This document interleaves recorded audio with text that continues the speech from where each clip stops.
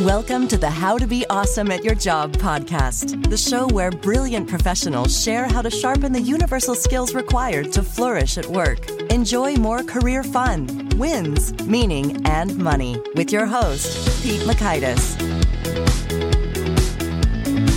Hello, and thanks for joining us here for episode 627 with Matt Norman. I think you're going to love this chat I had with Matt because we go deep into the particular thoughts you're having and how those impact how you feel and perform. It's nice in that we actually took the time to get that specific and in there. So you'll learn 1, the thinking pattern that saps our energy. 2 questions to keep your thoughts from overwhelming you. And 3, how to keep criticism from phasing you. So if you want to check out the show notes or the transcript or the links to items that we mentioned here, you can drop on by awesomeatyourjob.com/EP627. That's awesomeatyourjob.com/EP627, short for episode 627, if you're curious. And it's the letters EP and the numerals 627.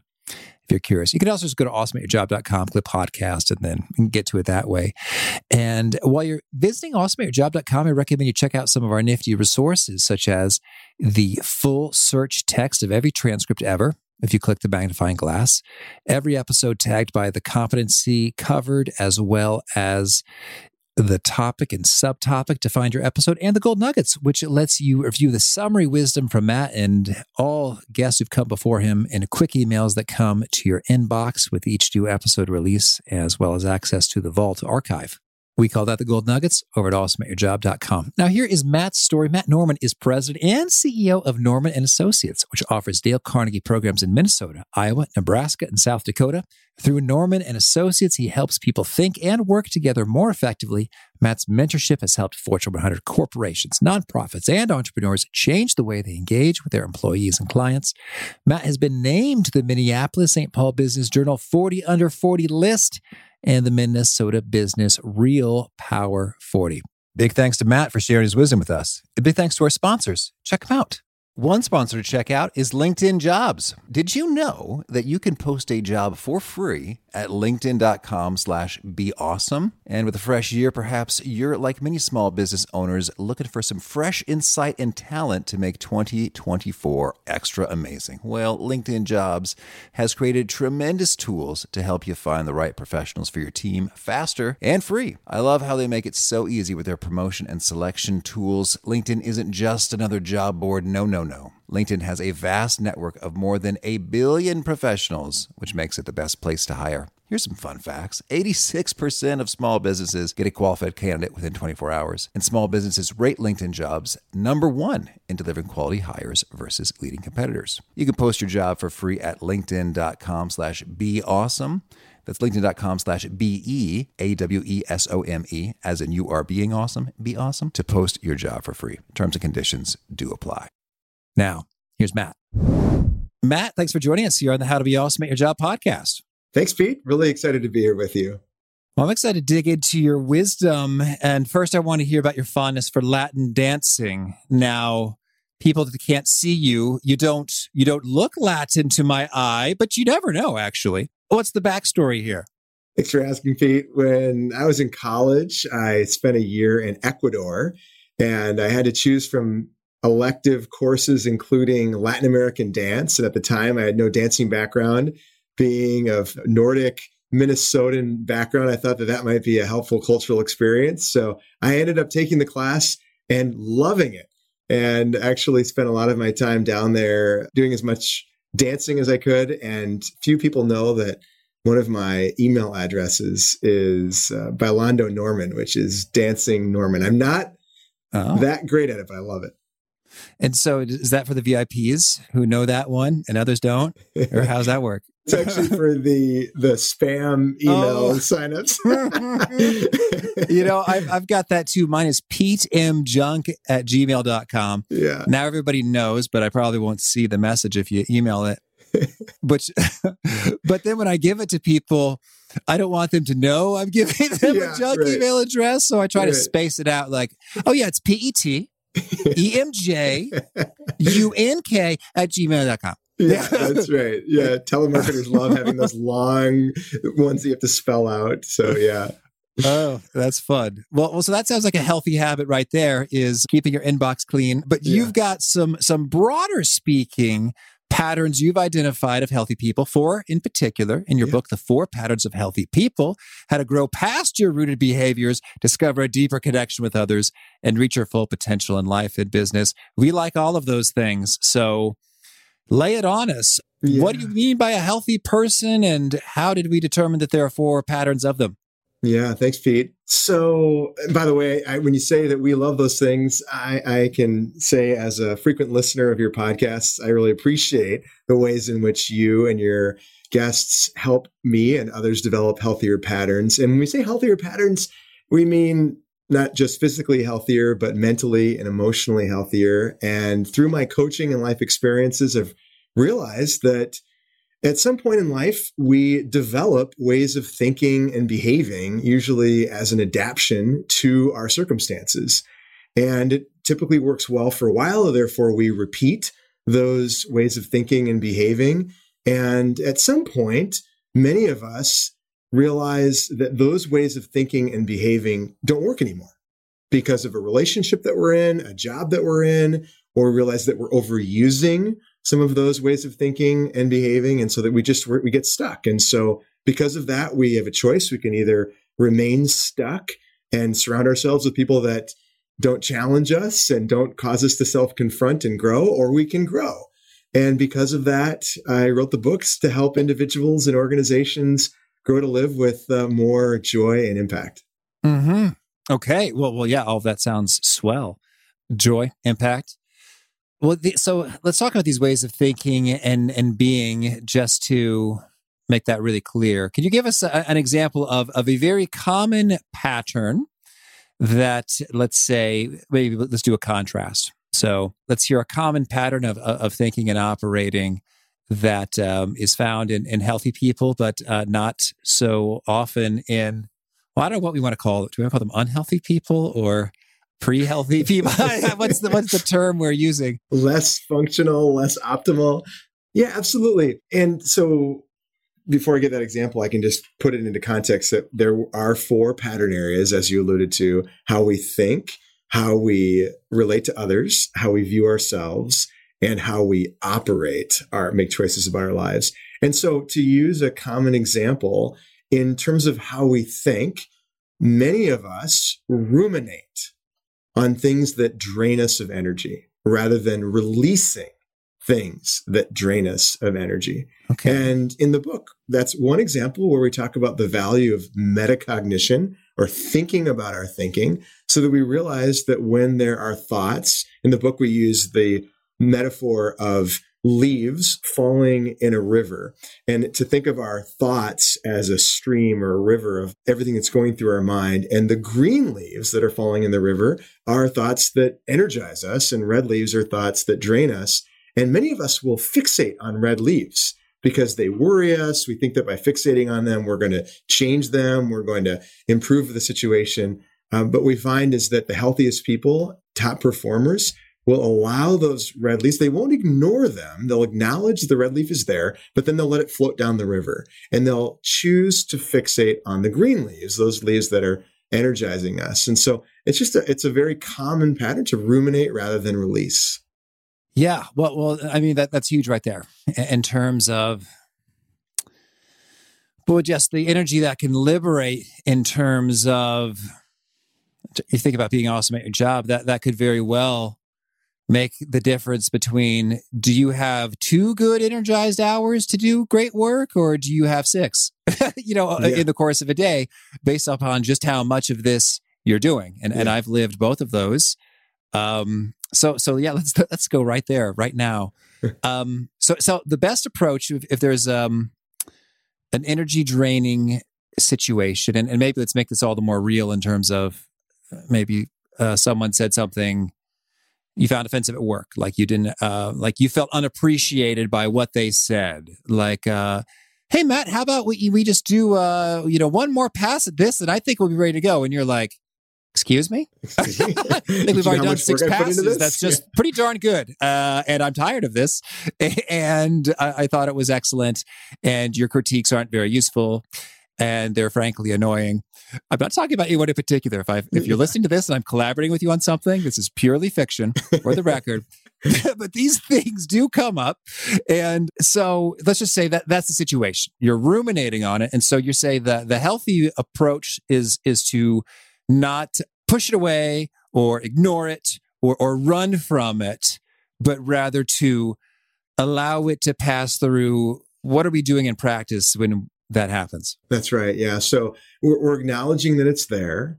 We may interrogate that thought briefly, not ruminate, but we may interrogate, and be curious about that thought rather than defensive. And we're starting to get into the relationship pattern in the book, which has to do with how we respond to criticism and also how much we internalize what people think of us or how whether people approve of us. And so there may be a moment where we want to be curious and interrogate, well, why did that bother me so much? Or what truth is there that's there? But then we would let it go. We would let it pass. And metacognition and neuroscience would suggest that sometimes it's actually valuable to physically release it, write it down in a journal or a piece of paper and crumple it up and throw it in the trash. Or sometimes literally what I'll do is kind of toss my hands up in the air, as like I'm releasing them or like I'm dropping the mic, to physically send a message to my mind that I'm now releasing you. And sometimes it may just be as simple as just saying, I choose in my mind, I say I choose to release that thought, and then perhaps focus on thoughts that are also true and perhaps more fulfilling than that draining thought. Okay. Well, so I like that. So I guess the answer is probably it varies, but lay it on us. So, I mean, just how much time do we care to be curious, to interrogate, to investigate? Because at some point, I guess we might fall into the ruminating zone there. So how do you think about that in terms of how much time is not enough time and how much time is too much time? Yeah, I think 2 litmus tests. One would be, how many, am I repeating the same thing over and over again? Am I sawing sawdust? As Dale Carnegie says in his book, How to Stop Worrying and Start Living, don't saw sawdust. And the other thought is this bringing me consolation or desolation? Oh, so Ignatian of you, Matt. Yes, exactly. Good pickup. I was just going to make that reference. Yeah. So this idea that, as Ignatius of Loyola says, many of the thoughts that we may have or experiences bring a sense of, it consoles our spirit. Even though it may be hard or difficult or problematic, there's still this sense that it's constructive, it's connecting to where I should be at this moment. Whereas there are desolate feelings and thoughts where we literally feel empty. We feel that we're losing ourselves or that we're losing our spirit or our energy around this particular topic. It sounds like you have experienced or thought about that reference also.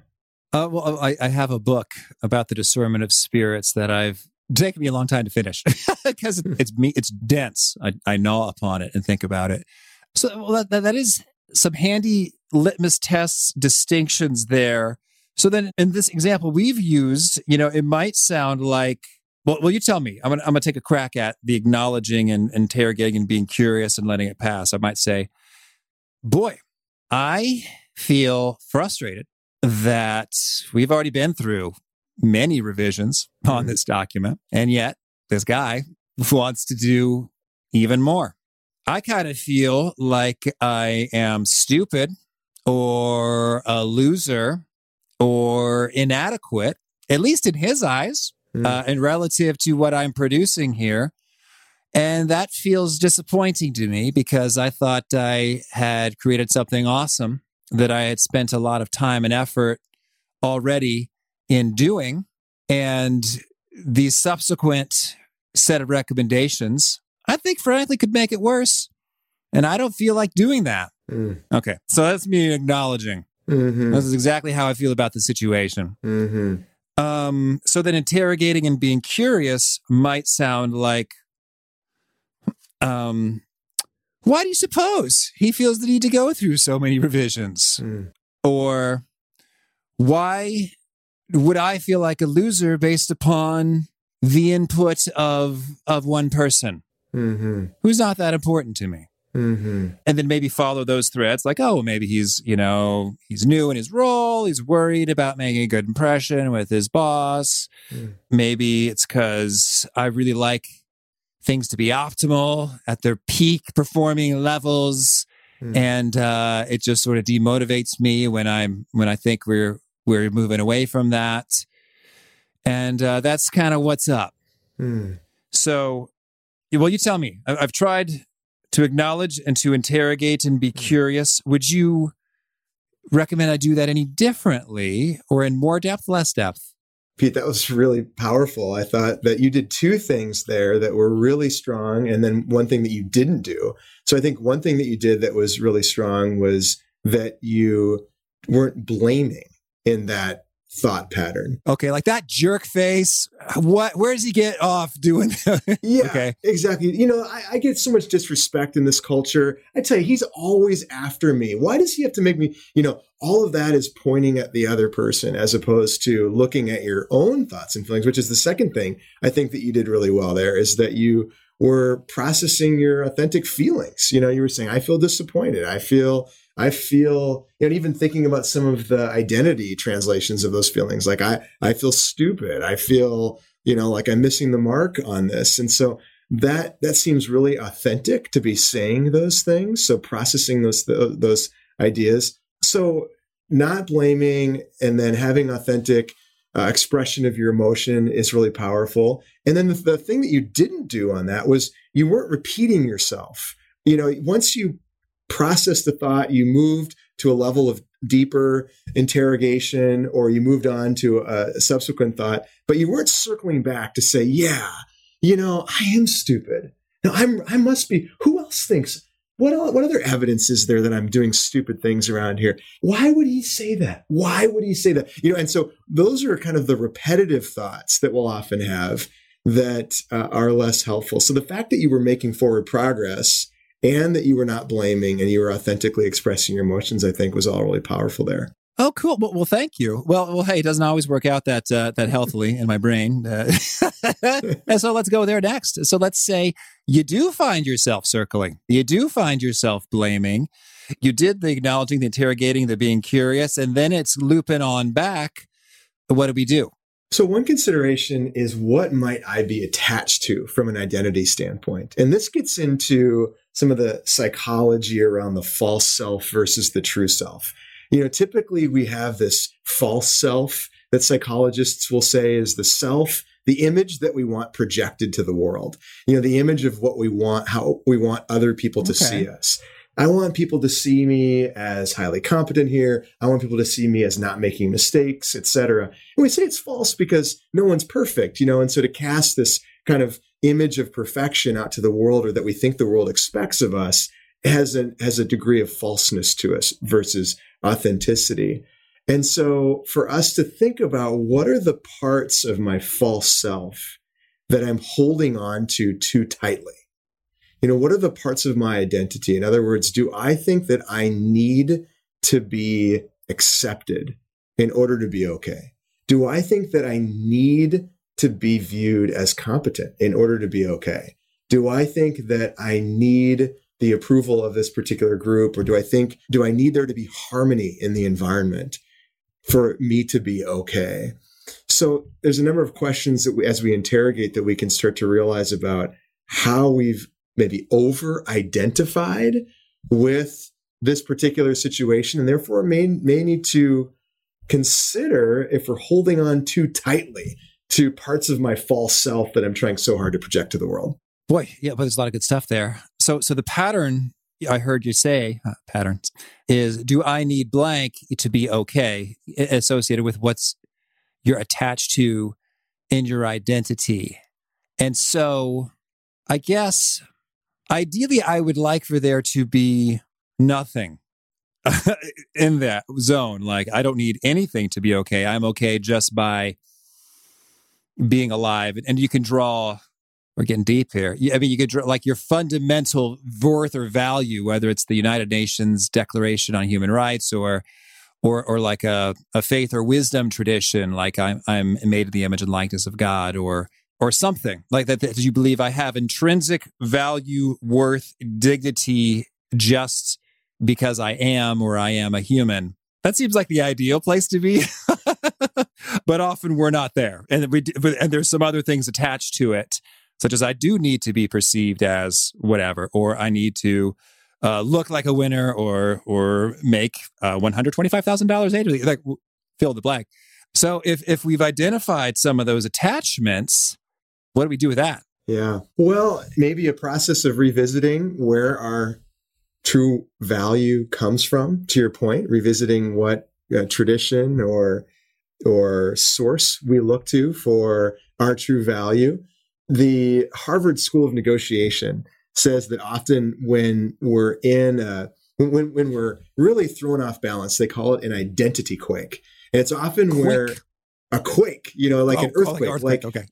like the ground under us is shaking. Often we can feel this most when we just are really upset about something, or maybe we are triggered in a way that other people might not be triggered by. We just get more upset or more reactive than someone else might get. It may be a sign that we have to look at what is it about this that may be questioning something that I think is central to my identity, and does it really need to be central to my identity? So I had this earlier in my career. I was in an operational role where I was responsible for getting deliverables out on certain timelines. And because of a number of factors, we were behind schedule and we had customers calling and complaining. And I remember that our head of sales came to me, and not just me, to our executive team, and said that our team was not performing. And frankly, the message was that I ought to be fired. Oh, right there in front of everyone. Okay. Yeah. I mean, basically, he was going through channels of communication that came around back to me, where I knew that this was the message that he was communicating.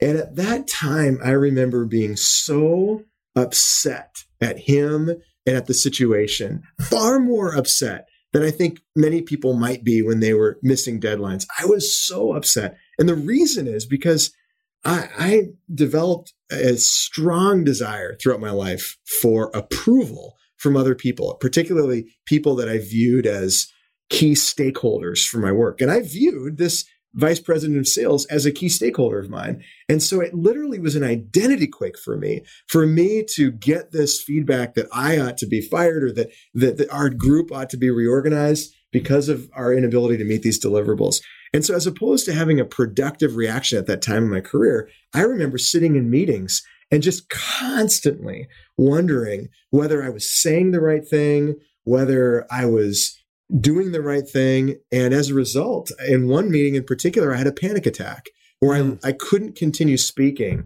and I had to leave the meeting because I became so physically taken down by this identity quake that had turned into a series of unhealthy ruminations. So all that goes back to, again, not just the realization of those red leaves or those draining leaves that are falling in the river, but the source of those leaves often has to do with the way I view relationships and the need for me to project this idealized image onto those relationships. Mm-hmm.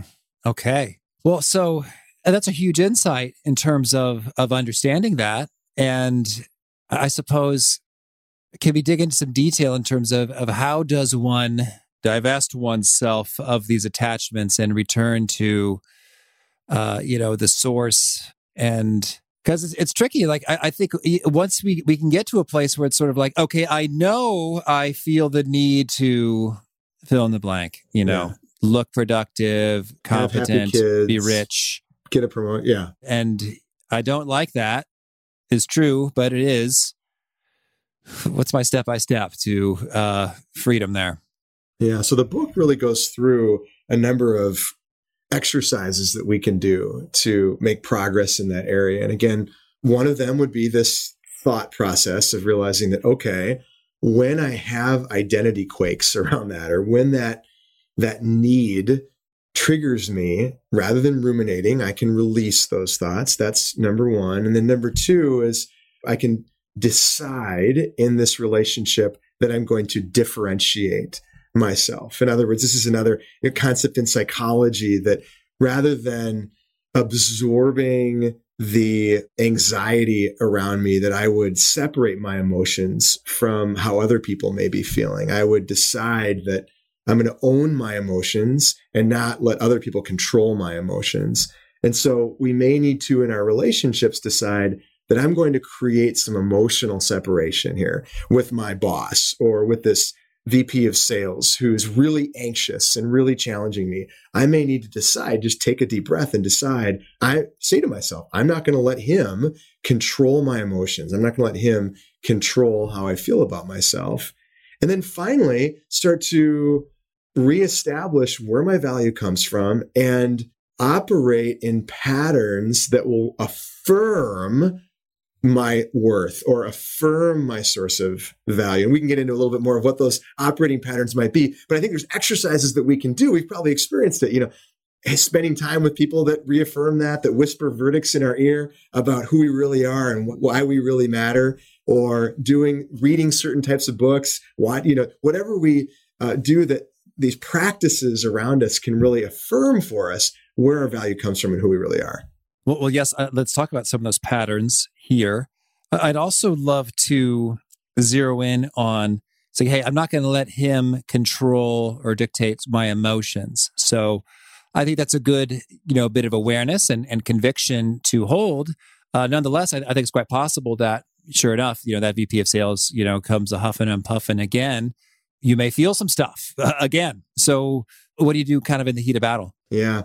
Well, so it may require a few things. One is naming what we're feeling. I thought, Pete, you did a great job earlier in the conversation of naming, okay, I'm feeling this way right now. Because of this conversation, I'm feeling disappointed, which is causing me to feel stupid. Are those true thoughts? So part of it is that naming of the emotion and of the thoughts that we're experiencing. I'd say point number one. And then point number two, we may need to create some space, just separate from the situation somehow and breathe through that situation and just frankly calm our amygdala, that part of our brain that's often wanting to hijack our thought process. And once we can sort of move to a more prefrontal cortex kind of thoughtful, intentional thought process away from that kind of emotional reactive state, we can start to think more clearly about what else is true here. What is true about my identity? What are other verdicts I'm getting? What are other data points? You see, we have these cognitive biases. Economists tell us that we have heuristics, these mental shortcuts that cause us to draw conclusions about things that may or may not be true about our environment. And I'm sure many of your podcast guests have in various ways talked about many of those cognitive biases and mental shortcuts that we have. And we need to challenge those and say, what are other data points that we have, that I have, that I can look at? Who else is appreciative of the work that I'm doing? What is good about the work that I'm doing? Is the only data point this VP of sales? So there's a number of steps that we can do, from, as I said, naming the thought or the emotion, to separating and breathing through to try to move from the amygdala to a more thoughtful response, and then challenging those cognitive biases to try to look at what else is true, what else can I pay attention to here. Well, that's a great phrase. What else is true? My realtor used to use that a lot in conversation. I wonder where he got that. That's an interesting turn of a phrase you keep using. Yeah. But it's handy in that it really, I think often our brains are kind of like question answering machines at times. And so that's the powerful question when you're in it, and that could seem to be all there is, to really point your brain elsewhere in a really helpful, productive way. And then when we talk about the releasing and the shifting away from the amygdala, we had another guest talk about writing something down on paper and lighting on fire or throwing in the trash. And I think for me, I guess I often think about releasing something as in that thing is going to stay in one geography and I'm moving to another. So it's sort of like, I'm going to go into the bathroom. I'm going to deal with that thing. And then I'm going to leave that thing in the bathroom. Or I'm going to go for a run and I'm going to leave it on the treadmill or on the trail or in the shower. I'm going to have a deep, refreshing shower. And then it's like, I am a new man from pre-shower to post-shower. And so that's kind of how I think about releasing and shifting. And it's quite handy. Any other pro tips on the releasing? You said you just sort of mic drop or throw it in the air? Well, I love the ideas that you just gave. The other piece that I think is important to bring into the conversation is community. Healthy community that surrounds us where with other people we can release. I think there's something very powerful about meeting with a therapist, a counselor, a dear friend who's willing to let us share authentically and share at perhaps a deeper level of the emotions that we're experiencing, and even some of these more challenging thoughts around how that confronts our identity attachments. And as we share those things, for someone else to say, I hear you, and not try to fix us, not try to rescue us, not try to minimize the situation, but someone who's willing to just say, I hear you, that's really hard. Somehow I think there's this therapeutic process that occurs where we're able to more easily release those thoughts. Mm-hmm. Well, thank you for talking about the community and the people side of things. You've also got some perspective on managing our own schedules and energy patterns. How do we do that? Well, I think this is the foundational pattern for all the other ones, because when we're drained or tired, it's much harder for us to think productively. It's more tempting to ruminate. It's more tempting to, as you said earlier, make our identity about not just my intrinsic value, but my intrinsic value plus, whether I get approved from my boss or whatever else it might be. So we find it's particularly important through the coaching that I'm doing and the research that we manage, first of all, our sleep and our nutrition. And there's been a lot of research on this recently, and I'm sure a lot of listeners have read or listened to some of this research from, for example, the Stanford School of Sleep, where they talk about, the fact that 99% of human beings need between 7 and 9 hours of quality sleep.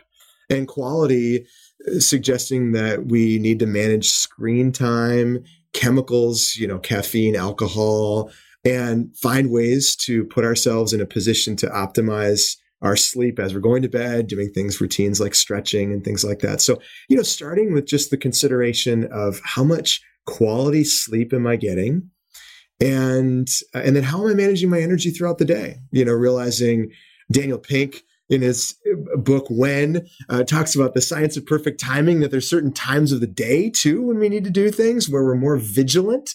And actually, while we're mentioning books, I would also suggest to listeners that if they're interested in this, I think David Rock's book, Your Brain at Work, is perhaps my favorite book when it comes to these topics, because David Rock talks about just what's going on in our brain when our energy is down and how much less vigilant we're able to be about managing our thoughts, managing our responses in relationships, etc. Well, so I'm a big believer in this energy stuff. And I remember the first couple of years of the podcast, my two longest interviews were both with sleep doctors. So it's like, I guess that tells you something. I was like, I've got one more question and one more question and one more question. I think I listened to one or both of those. So sleep is huge, and I'm a big believer. Any other particular best practices in bringing more good energy to work and life? Well, we talked earlier about reinforcing and reminding the true verdicts about your worth and, frankly, what's true about the data that's coming at us. In other words, we get all this data, we're getting feedback from our boss, and we're getting feedback from our coworkers and from our partner, and all these different people are giving us feedback, in various ways in which they're responding to us. And as we mentioned earlier, we can have all these cognitive biases about what's true, and do I ruminate or overfocus on some of that feedback? And so to reinforce through the podcasts we're listening to, what we're reading, the journaling that we're doing. And part of that as a best practice, I think, is blocking time to make that happen. I think right now in particular, it can be challenging in the environment in which we're operating, where a lot of us are working from home, and there's, everything's sort of blending in. All the parts of our lives sometimes feel like they're blending into one another. But to be able to compartmentalize the parts of our life to say, now I need to go into 30 minutes of reading, or I need to go into 30 minutes of listening to this podcast that's going to reinforce what's true. It's going to cause me to be more curious in a helpful way. It's also going to reinforce who I am and why I matter. Yeah, I like that a lot. And we have gotten better at that lately in terms of just like in the middle of the workday, I'm just going to do some not work. And my work is actually better for it in terms of quality and quantity.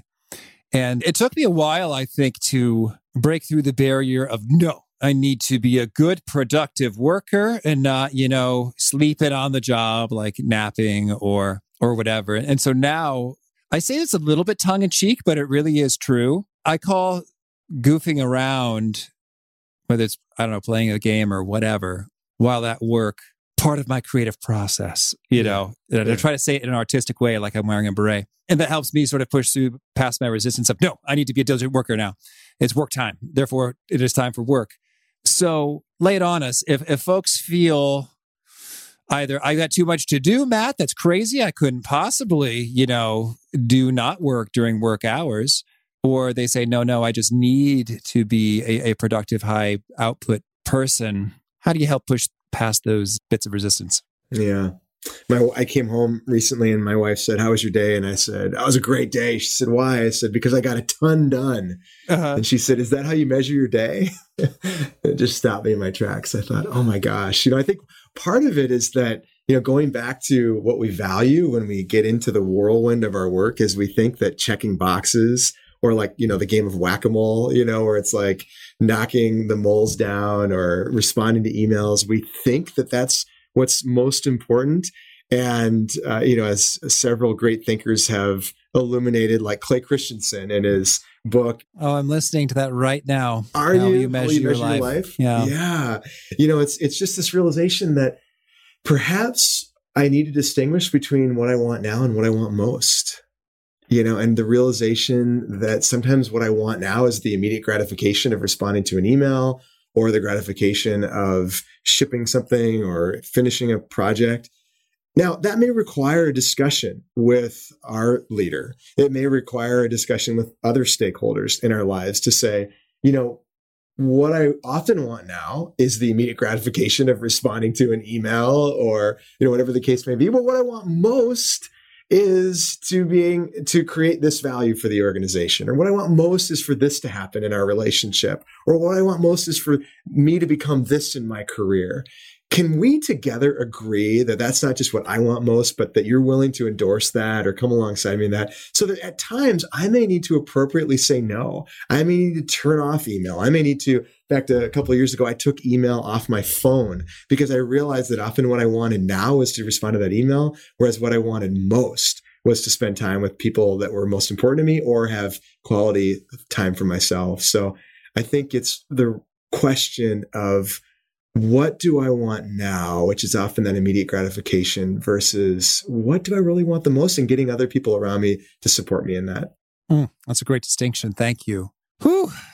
Well, there's a lot to chew on here. But Matt, tell me, anything else you really want to make sure to mention before we shift gears and hear about some of your favorite things? Well, I think the only thing I'd add is that all of this requires a growth mindset. And, I know, Pete, that you're all about growth mindset. And when we talk about growth mindset, we're thinking of Carol Dweck's research at Stanford, published in the book Mindset, where they talk about the continuum from a fixed mindset to a growth mindset. And it really, for us to change the way that we're thinking and behaving, unless there's a complete crisis and we absolutely cannot move forward, it usually requires some level of self-confrontation.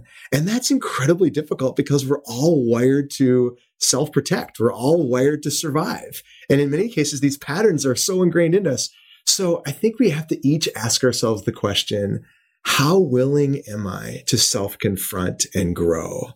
And what's a vision I might have of myself if I were willing and able to self-confront and grow? I think that's the starting point. Oh, excellent. Thank you. Well, now can you share with us a favorite quote, something you find inspiring?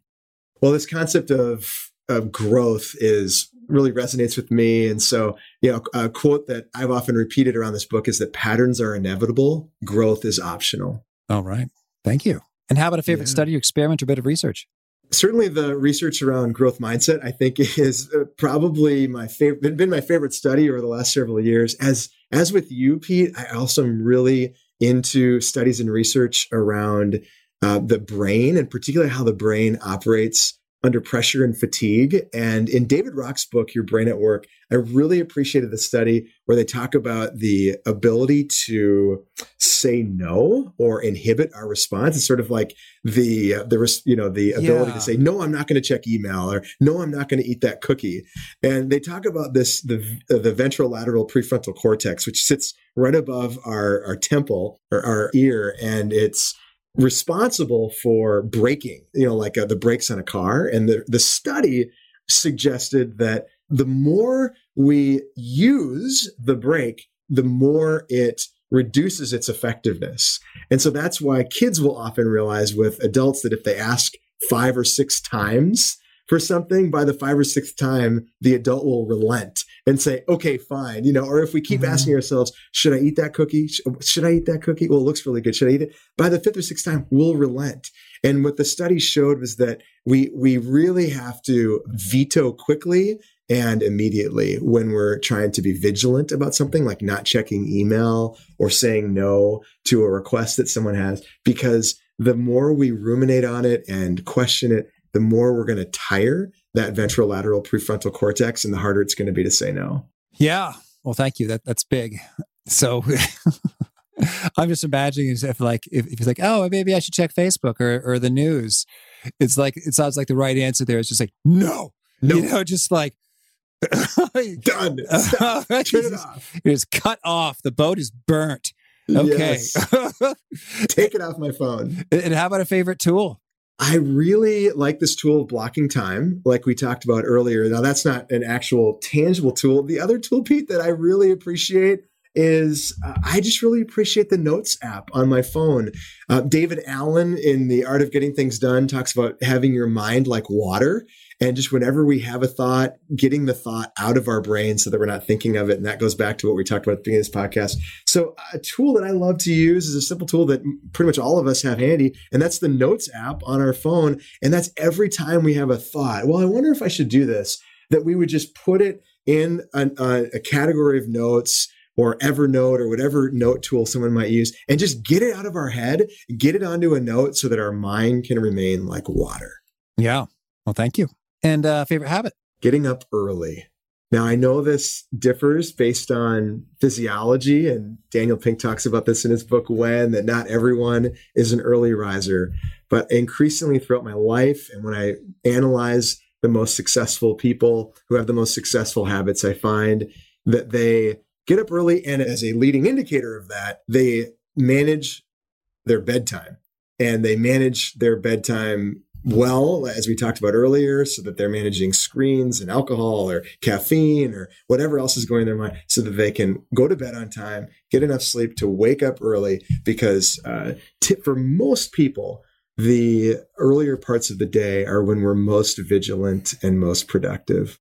And so, well, lay it on us. What is your bedtime, your wake up time, and your bedtime process? Yeah. So I wake up at 4:40 every morning, and to back that up, I just have to get 7 hours of sleep. So on an average, so I really work hard on going to bed between 9:30 and 10. Typically 9:40 is the 7-hour mark. So I'm really fixated on that 9:40. And so that means backing out further. I take about 20 minutes to stretch and read something that's calming before bed. So I'll sit on the floor next to me and I'll stretch for 10 minutes. I have a foam roller that I'll use. And I'll also make sure that I'm reading something that's going to be productive, but calming. And then I'll also make sure that there's no screens within 30 minutes of going to bed, that I'm avoiding at all costs. Basically any screens except for to set the alarm on my phone. And then I try to stop eating by 8 p.m. and try to do as much digestion as possible earlier in the evening. And then I'm an intermittent fasting person. So then I'll continue to fast until noon, which is kind of a whole nother topic. But I just like to not put anything in my body in the morning so that I can be totally vigilant and focused when I wake up. Okay. And is there a particular nugget you share that really seems to connect and resonate with folks? They quote it back to you often?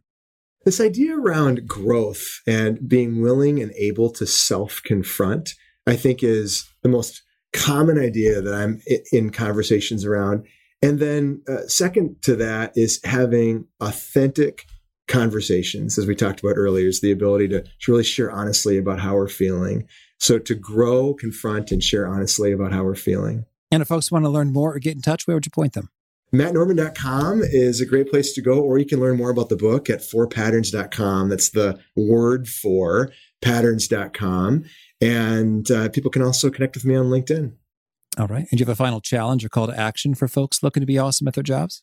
My challenge for all of us is that we would self-reflect on a regular basis, really look at our patterns, the ways in which we're thinking, relating to others, viewing ourselves, and operating our lives, and not just resign ourselves to a fixed mindset to say, well, this is just the way I am.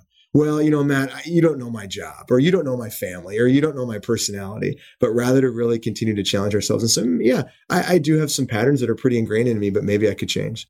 Well, Matt, this has been a treat. I wish you lots of luck and health with your people and your patterns. Thank you so much, Pete. It's an absolute honor to be with you. I loved Matt's point about rumination so much in terms of just checking yourself. Dare I say, before you wreck yourself? Was that Ice-T, Ice Cube? Well, that wraps on. The questions that determine whether you're just being curious or you're ruminating, which is not so helpful, is, hey, am I repeating the same thing over and over again? And if you are repeating it, hopefully it's good, right? Like, I'm repeating this over and over again because I'm so excited about this new opportunity and it makes me feel great to imagine it. Yeah? Well, then you're not ruminating. But if it's like, well, no, it brings me desolation. I'm bummed out. I'm stressed. I'm anxious. I'm nervous. I'm scared. I'm TO'd about the situation.